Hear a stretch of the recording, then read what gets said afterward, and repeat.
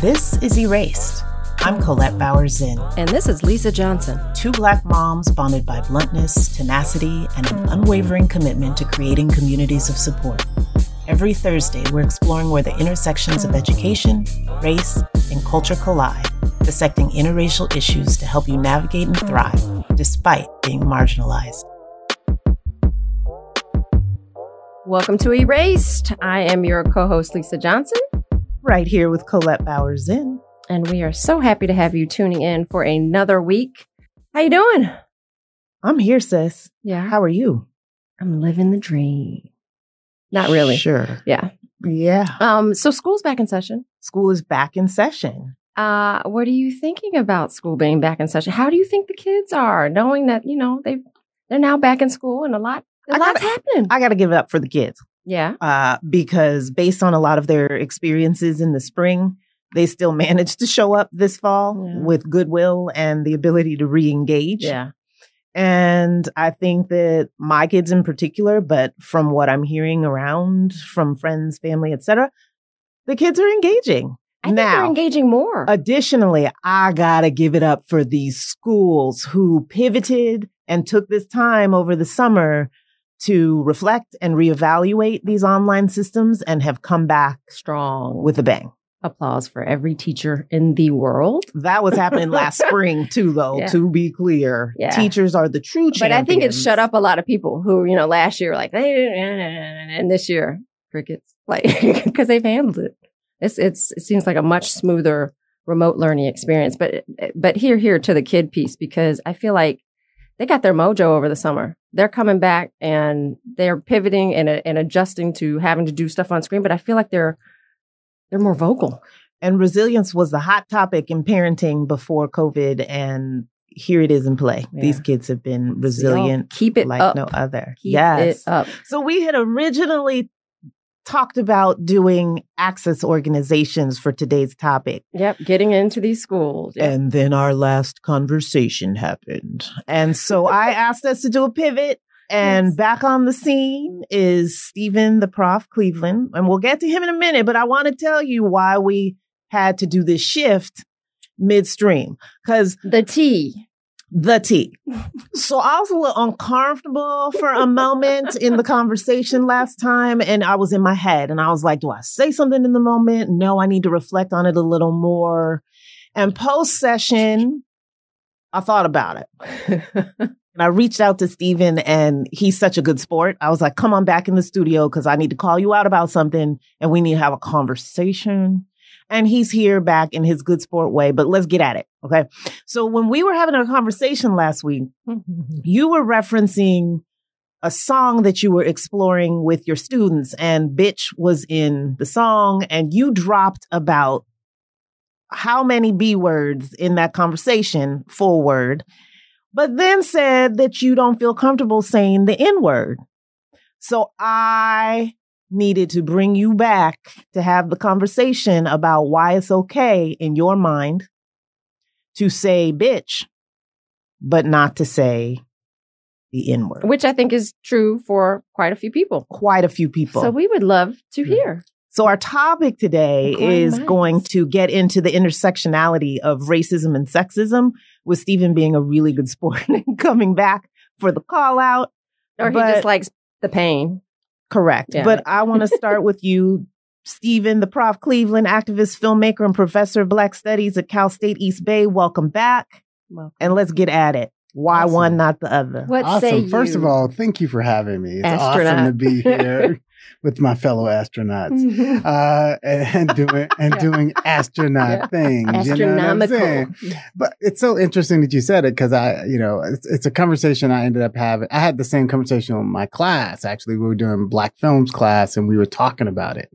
And so I sort of went back to my students and I was like, I've been thinking a bit about this idea of how the B word sort of was okay, and how the N word sort of didn't feel as comfortable. And I say part of it is the truth of reflecting music, right? So as a professor, sort of when I'm analyzing things, if someone uses a word, I don't say N word or B word, right? So when you're analyzing, it just is a little weird to not sort of articulate what it is and explore it, right? So part of it was response to the song, but the other part was that I'm just real comfortable with it. Like it was the other part was this, like we had this conversation. I was like, I am a recovering sexist.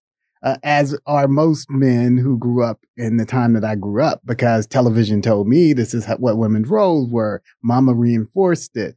Everybody in the community sort of had this sort of thing. And so you just become comfortable, in a way with that. And I was like, I think that part of that then made me not aware, right? Cause it was really an oversight in my thinking, right? Cause I'm not aware of the dichotomy, right, of the idea of using the B word fluently, while at the same time not using the N word. And it's really interesting because I'd say there have been more B word songs than there have been N word songs, right? And so part of it is, it's like part of pop culture, that there is, people use the N word in songs, don't get me wrong. I'm saying, but titles of songs, so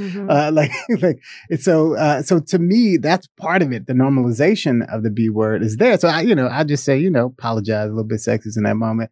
Cause in catching it, I brought it to my students and I was like, nobody called me on it in my class, but then, I was like, I just want to, reflect it. I was like, that we have to sort of balance it in terms of moving forward. So I feel that I take that one. It's not a big deal. I mean, you had me at, I'm a recovering sexist.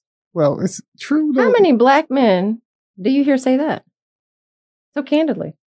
Well, I mean, I think it's something that you're taught to be ashamed. That's the reason why white people have such a big problem with the racism they're living with, right? Is we don't accept the fact that we live in a society that brings us to these things, right? Sexism, racism, all these intersectionalities, homophobia is just built in the cooking, right? So you get so comfortable with it, get so regular. Like, a lot of people talk about traditional values. When I hear that word, I get like uncomfortable. I was like, wait. And so this idea is traditional values, the traditional roles, and a sense of that sort of justifies people being bad actors, right? And so the truth is you have to accept that, like, hey, I'm working on this. And in my natural state, right? Yeah. Without being conscious of it, without the wonderful, strong sisters in my life. I was fortunate to have a lot of great female friends, who helped me to sort of understand sort of the different nuances of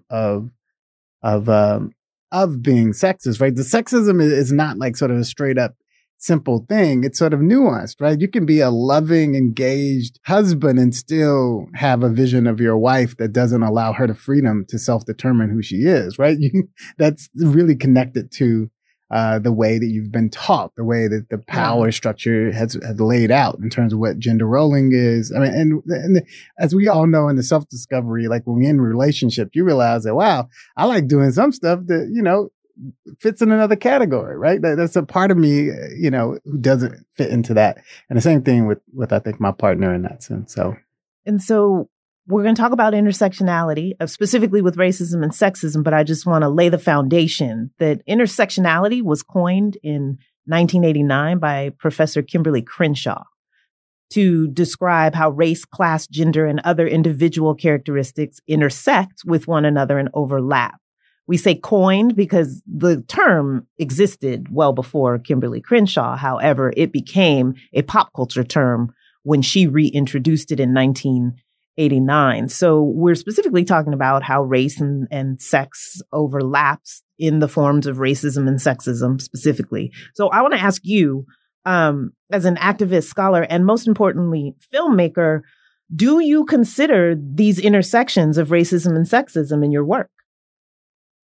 Most definitely do. I mean, I think about it, as I put the professor hat on, one of the things we were doing, actually this term is re-examining the course that I'm teaching. And, one of the considerations I made when shifting the course was making sure that we honored, women's voices. So Kimberly Crenshaw is a clip that we added to the work that we're doing and the conversation about, how we see violence against women, or how we remember violence against women differently than we remember violence against men, Black men specifically. So how we know the names of Black men much more readily than we do the name of Black women.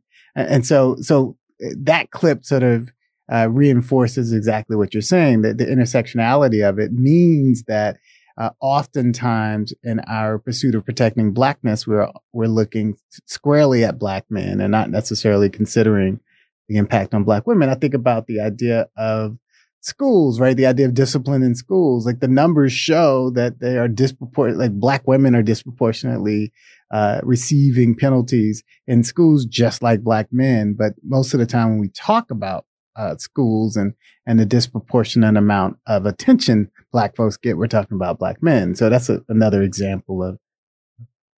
I want to talk specifically about that unique intersectionality of Black women. But before we get there, you just touched on it. So I want to take it a little further. I had a question for you about, like, does this dynamic play out into what we see with like a Breonna Taylor? So, you know, we're seeking out justice in all of these cases, and it's coming for George Floyd and Ahmaud Arbery by what the system is putting in place or trying to get at for their justice. And we saw this week, the same is not going to happen for her. And is it because she's a woman as well as Black?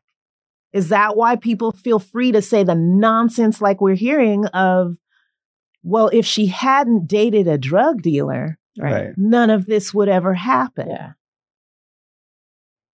Victim blaming is a big part of it holistically. I don't know. I think that in regards to the attention, in regards to the notoriety, I think that Breonna Taylor was forgotten for a bit, right? So the reemergence of Breonna Taylor came with activists really turning their energy to put focus back on her when nothing was happening with the case for a long, long time. And so I think that it took activist energy to refocus the energy back to her, and losing sight of Black women in this thing is something that I could say is racial, but unfortunately, it's more in regards to gender. But I think that the way in which the system is treating her would be more about racial, because it's the way that it treats Black folks holistically. So I think that that's the sort of complicated beauty of intersectionality. Is right? it just racial? Because like I said, they're going after the people in George Floyd's case. But what do you think, Colette? I think it does have Absolutely. to do with Yeah. Absolutely. I mean, as Black women, I don't think we know one without the other at all. Correct. Life doesn't allow us that privilege. Exactly. So my thing is, how do we shine light on that? Like, we know there's an intersectionality. It's so intertwined and commingled that our experience is one and the same almost. Like, one issue is right behind the other. How do we acknowledge that? Because the fact that you're not getting there yet, and the fact that you so blazingly know it to be true, and I do too, like, where's that disconnect? I'm not sure. I mean, part of what I'm saying, I guess, is not that it's not a part of it, but to understand that each level of the intersectionality hits, right? Yeah. And so I'm saying that it's complicated because it's sort of, what about class? So what part of class does this play? Right, And sort of the idea of like, all right, well, you look at all these different intersections. And so depending on the case, right, there are different levels of intersections at play, but not everything is about your sex, and not every action's about race. Like some of it, like we talked about when we talked about the cultural appropriation piece, some of it's just bad. Like sometimes people do bad, and it's not necessarily connected to anything except for their own ego, right? And it may be laced in that's the part that's messed up about being Black in America, is that you don't get a job and you don't get to have the freedom to know, I just wasn't the qualified person, right? You have to think, well, is it because I'm Black? Right. It's like, or Anyism. Right. Or is it because I'm poor? Do you think they could tell that I didn't grow up rich? Right. Like it's so, or I'm not educated. I slip and use some of my home language. Right. And so I think that's sort of the complication that I'm saying. I'm not saying that it's not the case. I'm saying that it's hard to parse, like which part of you is being attacked, and that is one of the side products of living. But I think it's pretty clear in this case that her sex as well as her race is being attacked when I share comments like what I did, where people are saying things like, had she not chosen to date a drug dealer? Right. Like, that's not even the dude that was in the house with her at the time. Yeah. So just the fact that you even are bringing in the choice of who she was dating at the time is sexist. I want to jump really quickly to a great quote from Crenshaw when she's talking about the intersectionality of a Black woman. Crenshaw argues that Black women are discriminated against in ways that often do not fit neatly within the legal categories of either, quote, racism or sexism, but as a combination of both racism and sexism. Yet the legal system has generally defined sexism as based upon an unspoken reference to the injustices confronted by all, including white women, while defining racism to refer to those faced by all, including male, Blacks, and other people of color. This framework frequently renders Black women legally invisible and without legal recourse. And I feel like that's exactly what is happening in this case. Black womanism. I'm going to coin a new phrase. That's actually there. That's what Black womanism is sort of the Black version of feminism, right? That's sort of a school of scholarship. But I guess one of the things that becomes super hard to say, right? Or super hard to, I guess, what is our solution, right? Moving forward, the issue with Breonna Taylor is that it's really clear that people did real bad, right? That people did bad on so many levels. And for the fact that no one's being held accountable, I think that, yes, as a Black woman, the language around how people talk about it is racialized. Yes, as a Black woman, the way in which I guess the system feels comfortable ignoring and not seeing her for real, where you say, wow, shooting the wall is a big deal, but shooting her body is not that big of a deal, right? In regards to the indictment. I think that is one level, right? That's one level. But the other level is just the human level. I'm saying, y'all, there's just something wrong. Like, there's something wrong with people. Like, there's something wrong with who we are. There's definitely the human level, but I think like arguing the human level in this conversation takes it away from where I clearly am trying to put the spotlight back, that this intersectionality, specifically as it relates to Black women, is a problem. And so, yes, certain humans suck. We can all agree. But who gets the brunt of that in this country? And we carry so much. You guys are pretty awesome. I like that. I mean, I am, no. Well, to be clear, that is the beauty of Black women, is that despite that being the case, is we thrive and still we rise. Right. Amen to that. Which makes me wonder if that is exactly why we are the lowest on the totem pole. Right? Because the worth and the value is just so evident. But you gotta kind of try and keep it there. Because if we don't, who knows what would happen? What do you mean? Just society. Like the fact that we're trying to figure out how to even merge these concepts and acknowledge that this is a very real connected thing. Like we know it is to some degree. And yet, again, what are we doing about it? What's being done about it? We got a lot of activism around sexism, a lot of activism around racism. Who's fighting for us? And that's the question I have next. Like, Black women show up. Right. We show up for a whole plethora of people and causes. And that is my call to action. Who's going to show up for us? But what does that look like? What does that look like? Are we important? Yeah. But what does it look like? Like, where's the framework for it? I mean, maybe it exists. I don't know. Yeah. I mean, I haven't done one iota of research on this, but maybe maybe it already exists somewhere. I would love to know that. Yeah, I don't know if the framework exists and we should look into it, but I do know that people need to pause and accept it as truth and then navigate from said truth rather than. And knowing we're raising this another, my own daughter, another generation. How do I parent around that? Knowing that, I'll deal with it at some point. She deals with it now as a child. I'm sorry. Here we go. No, I think it's true. I mean, my daughter, I think about that. I think about the world she goes into. And I recall a conversation I had with a good friend about sort of thinking about having a young Black girl and the things that she faced both as a woman and as a Black person, how I want to create and hold space. And I think that is it. I think that for us, in terms of what I can do, so I can answer your question from me personally, is I, from the capacity that I have privilege, the spaces that I have agency, I create space for Black folks, in particular Black women, right? So the idea is that that's what you can do. All I can do is center them in the world that I have agency. And that's all anyone can do. I think stop saying sort of like, so how do you like me to support you, Lisa? Instead, understanding it's partly my job to figure out how to hold space for you as well, right? And so I think that's part of the reason why I continue to mess with this one over here, despite the fact that she be throwing me under the bus every time she gets, because I'm like, I got to hold her up. I got to center her, even if it's a little hard. You hold me up because I'm amazing. No, not out of obligation. Well, let's be clear. Let's be clear. A little bit.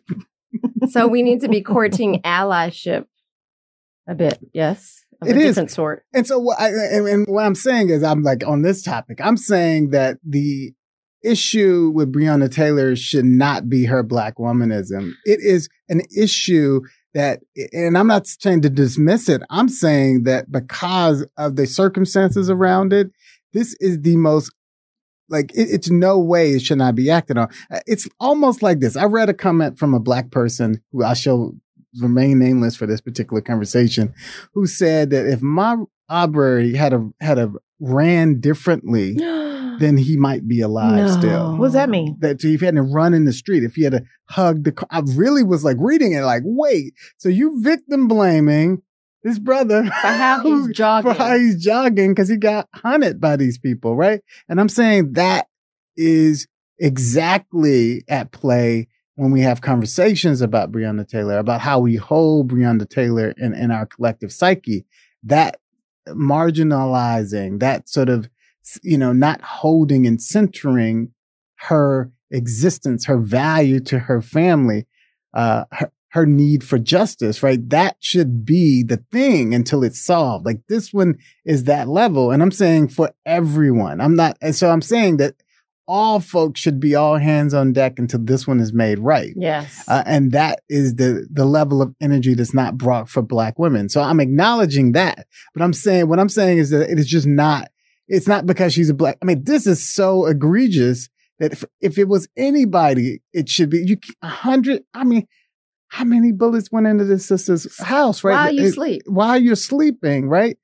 And that is such an egregious thing that it doesn't matter who it happens to. The KKK should be mad about it, right? I'm serious. And I'm saying that that's the level it is. Like, because they should understand it's a affront against their rights. If they can kill her in the bed, then they can come for you. I'm saying that that's the truth. And that's, to me, that's... Never mind. They don't worry about that one, though. Well, because they're not the Black Lives Matter is a terrorist organization, but the KKK is not. I understand. That's the difference. No, but your point is so well made. I mean, I was making lunch yesterday for my family, and I just had a moment of being like, oh, I could just be shot right now making lunch. Something could happen, and some burglar or something could be in my backyard. Police could be called out. They look up and see a Black woman in the kitchen. Next thing you know, bullets. Like, just that easy. Just me doing something as mundane as eating up some chicken nuggets. And the sexism comes with how we as society respond to that truth, right? Yeah, and correct. So the way we respond to that truth would be like, where would you end up? What page would you end up on? But it's 190 plus days. Mm-hmm. What else has to happen? Like, it's just such a joke. Nothing else is going to happen. But I just don't understand where the line in the sand is. I don't understand it at all. There is no clear line in the sand, and that's part of the problem. Do you think if it had been videotaped with that and aired across the world, would that have done it for people? Perhaps. Given what's happened now, people there, but I mean, man, they've been doing this since. Why do you need to see? No, I don't. I'm trauma porn. No, I don't. I don't know that this is egregious. Exactly, because people used to always ask me, "What did they do to deserve it?" Yes, every time. Well, she dated a drug dealer. Yeah. Even with that, right. Every video that comes out, people instantly start to try and fact find. Yes. Well, if fact they hadn't in air done quotes. X, Y, and Z, correct. If he hadn't run in the street while he was jogging, yeah. Because I mean, I don't know. I think that, yeah. So, but to be clear, it's an American problem. So I'll be clear. The way race is constructed, because race is this thing that we constructed here, and we have a special relationship to it. The fact that race in America does not allow for Black people to ever become white. We're the only group that hasn't become white. Jewish people became white. Italians became white. Like, everybody transitioned. Even Hispanics now can check Caucasian on the box, right? Everyone gets brought in except for us.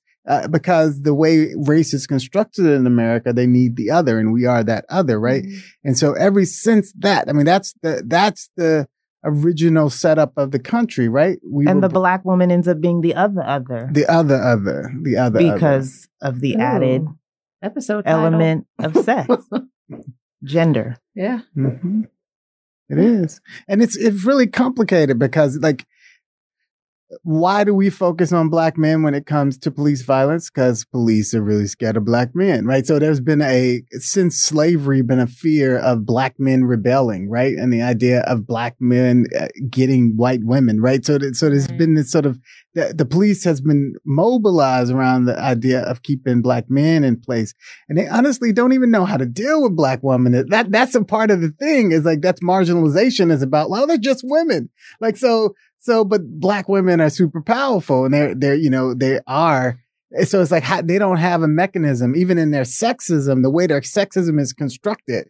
They can't even imagine the Black woman being a bigger threat than a Black man, right? So part of it is that it's a part of the marginalization has to do with the fact that they don't even have a mechanism to really understand the role of Black women in our communities, right? Because Black women in the Black communities are different than white women in the white community, right? It's just a different sort of evolution. And I think that's a part of the struggle. Yeah. I don't know why I thought of this, and I don't know if either one of you have seen it. Have you guys seen Antebellum? No. I'm no most slave narratives in my life. I will not do it. I support Antebellum, but I have not seen it. All right. Never mind. No, ma'am. Womp womp. So, by the way, you both should see it. I'm just going to say that. Okay. I know I've got a friend who worked on it. I should see it. Sorry, brother. I couldn't watch it in one episode. I couldn't watch it in one sitting, but yeah, you especially got to see it. All right.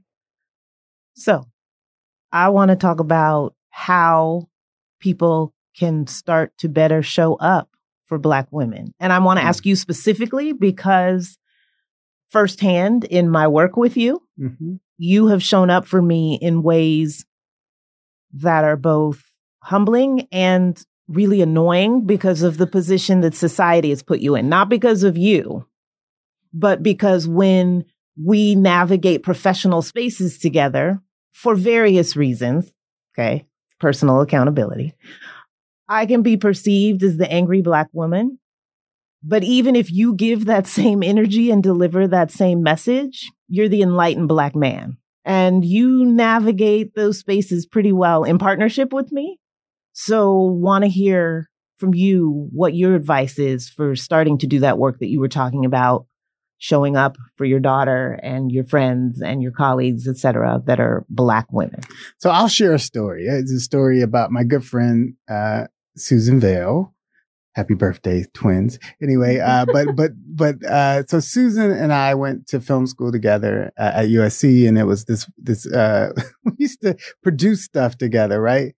And we found that different people responded to us differently, right? That if she managed to cry, the discounts would really come her way, right?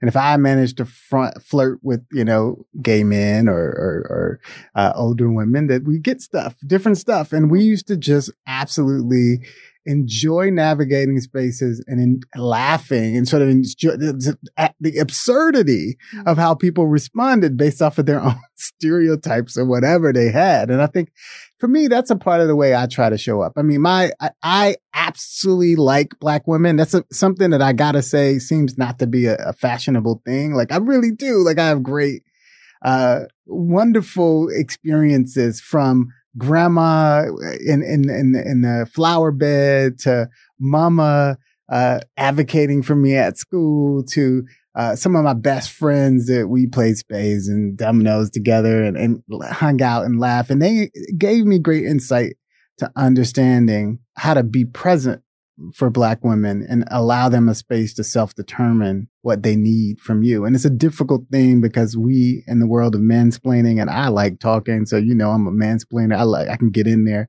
In the world of mansplaining and fixing things, I really learned how to stop fixing things for Black women. Mm-hmm. Like I really learned how to just say, all right, so here's my idea. Please don't, it may not agree with it, but here it is. And let's try this. Right. And, that's it. And using, whatever agency I have in the spaces we navigate together. Right. Using that agency to be able to sort of move things and making sure we're on the same page. So when I go say the exact same thing that we want to say, but also using sometimes the way people may perceive the way you say things. So being able to, so it's about being smart. And I think, to me, when I dream of the future of Blackness and I talk about when I have a vision of where we're going to go, right? I think we got to move from the extremes and move to the work of being realist and getting things done. It's very connected to the project I'm doing on MLK right now, which is MLK was in Hawaii in 1959. He did this speech in front of the Hawaiian State Assembly. And he talked about there being pessimists, that there being extreme pessimists in the world and they're extreme optimists. In this instance, he was talking about people who are pessimistic, feel like, look, I don't think this country's ever going to change. They're never going to do stuff for Black people. They're never going to change segregation. Systematic racism will be the law of the land. And then the extreme optimists were like, look at how far we come. We came from slavery to now Dr. King being able to be in the streets, and he ain't dead, right? At that moment, he wasn't. And they were like, wow, it's amazing that we're able to have these deep, dark conversations, right? And MLK says that, a problem with being out there on those extremes is it's really hard to get stuff done. And he's like, and what we need is a bit of realism. We need to get ourselves in the middle and do the work about how we actually bring about change. So rather than being theoretically arguing over points, right? Like you trying to make over there and you and what is this in regards to Breonna Taylor? To me, the best way I serve that sister is what can I do to affect change, right? And I was like, in that instance, the best thing I can do is keep holding up other Black women around me, right? Because my energy is best spent there. I don't have a whole bunch of followings. I can't offer my platform for that. So I like people who do, right? And I support that platform. But I think the work I do with you is it. The work I do on this film is it. The idea of telling the story of MLK's work to move us from the extreme and move us into the middle and get about changing things as opposed to just about being heard for our position. And I think that to me is what it's all about. So, I think we all have to define what winning looks like. Mm-hmm. So you all have to be leaders in that conversation in terms of thinking about, so what does winning look like for Black women? It means that your podcast is a success, right? That you have access and grow your ability to affect change. And so if I can support that, that's why I'm here, right? Mm-hmm. Is a part of that is all right, so can I help them do that? Because if I hold you up in a way, and that's the reason why I never, ever, ever feel like it's a burden, because I know if I hold you up, then in the end, it's blessing me, right? Because that's the idea, is that you create space by lifting up other folks, you also lifting yourself up too, right? So in a space, you got agency. If you bring people up to you, you're not losing anything. You're gaining allies. You're gaining strength. And that's it for me. It's not that deep. It's okay to be wrong and to make mistakes. That's part of the reason why I had the conversation with my class. I was like, look, guys, I was real comfortable with this. And I was like, and upon reflecting on it, I was like, I don't know why necessarily I felt comfortable. I think part of it recently with your class. So yeah, it's because the class watched the Lupe Fiasco song "Bitch Bad," and that was sort of the beginning of our conversation about sort of what is the B word's role. And why is it okay, right? Mm-hmm. The coolest part was the representation of my class is diverse, class-wise. People come from a lot of different spaces. Mm-hmm. And so some people were like, hey, I'm a bad bitch. And I was like, wow.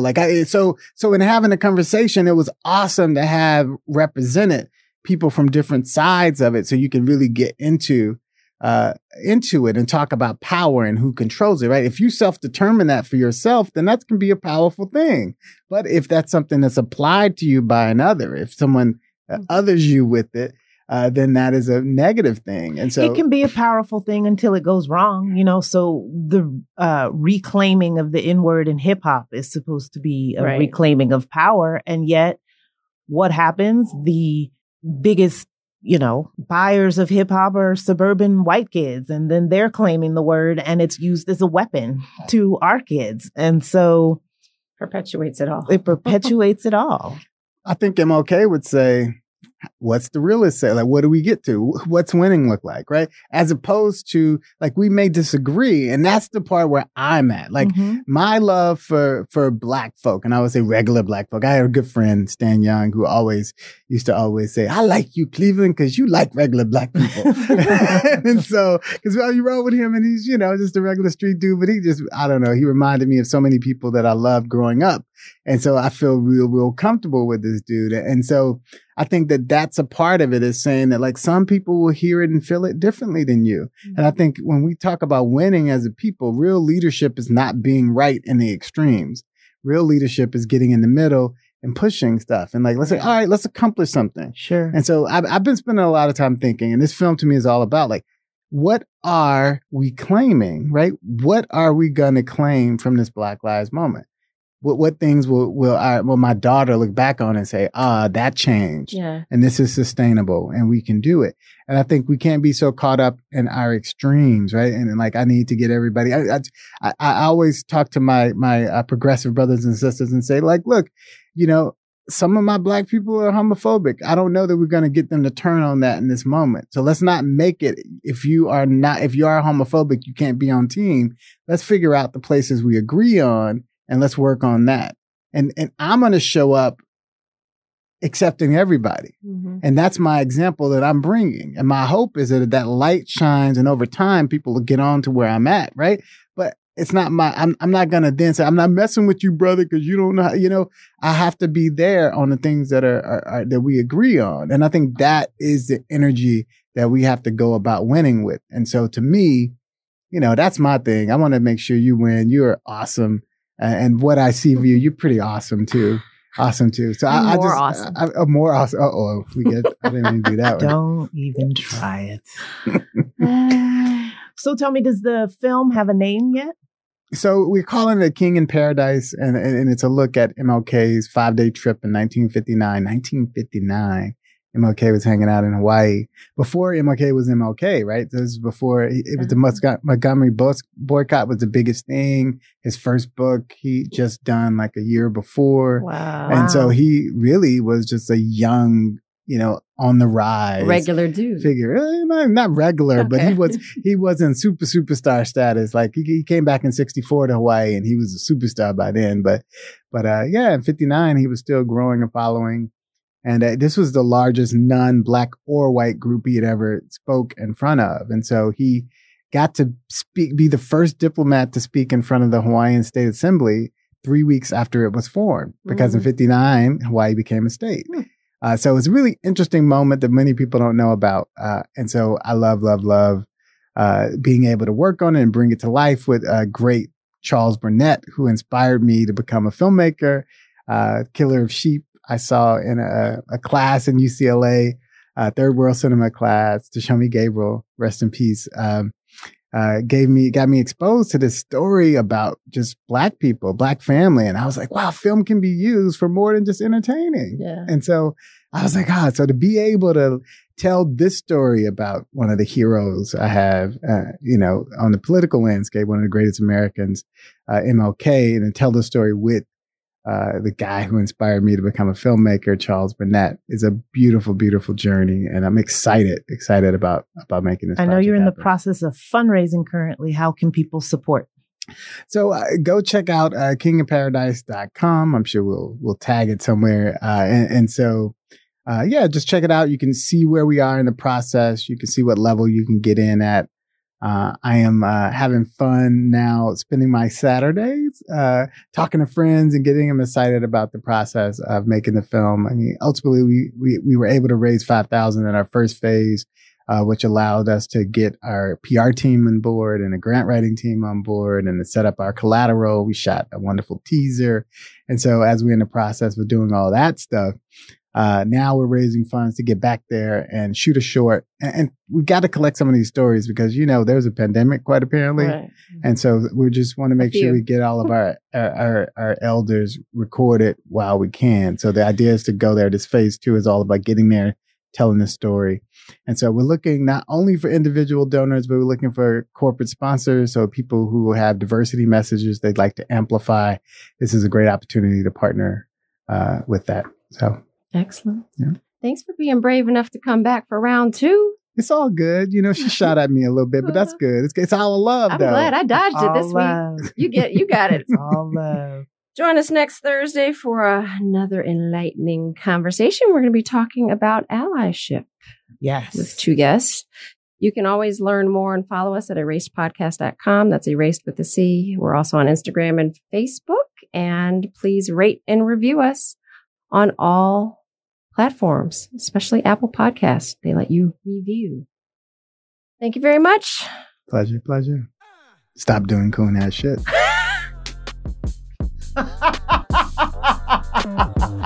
I want to leave that in so badly. We can. Oh, excellent. Love it. Love it.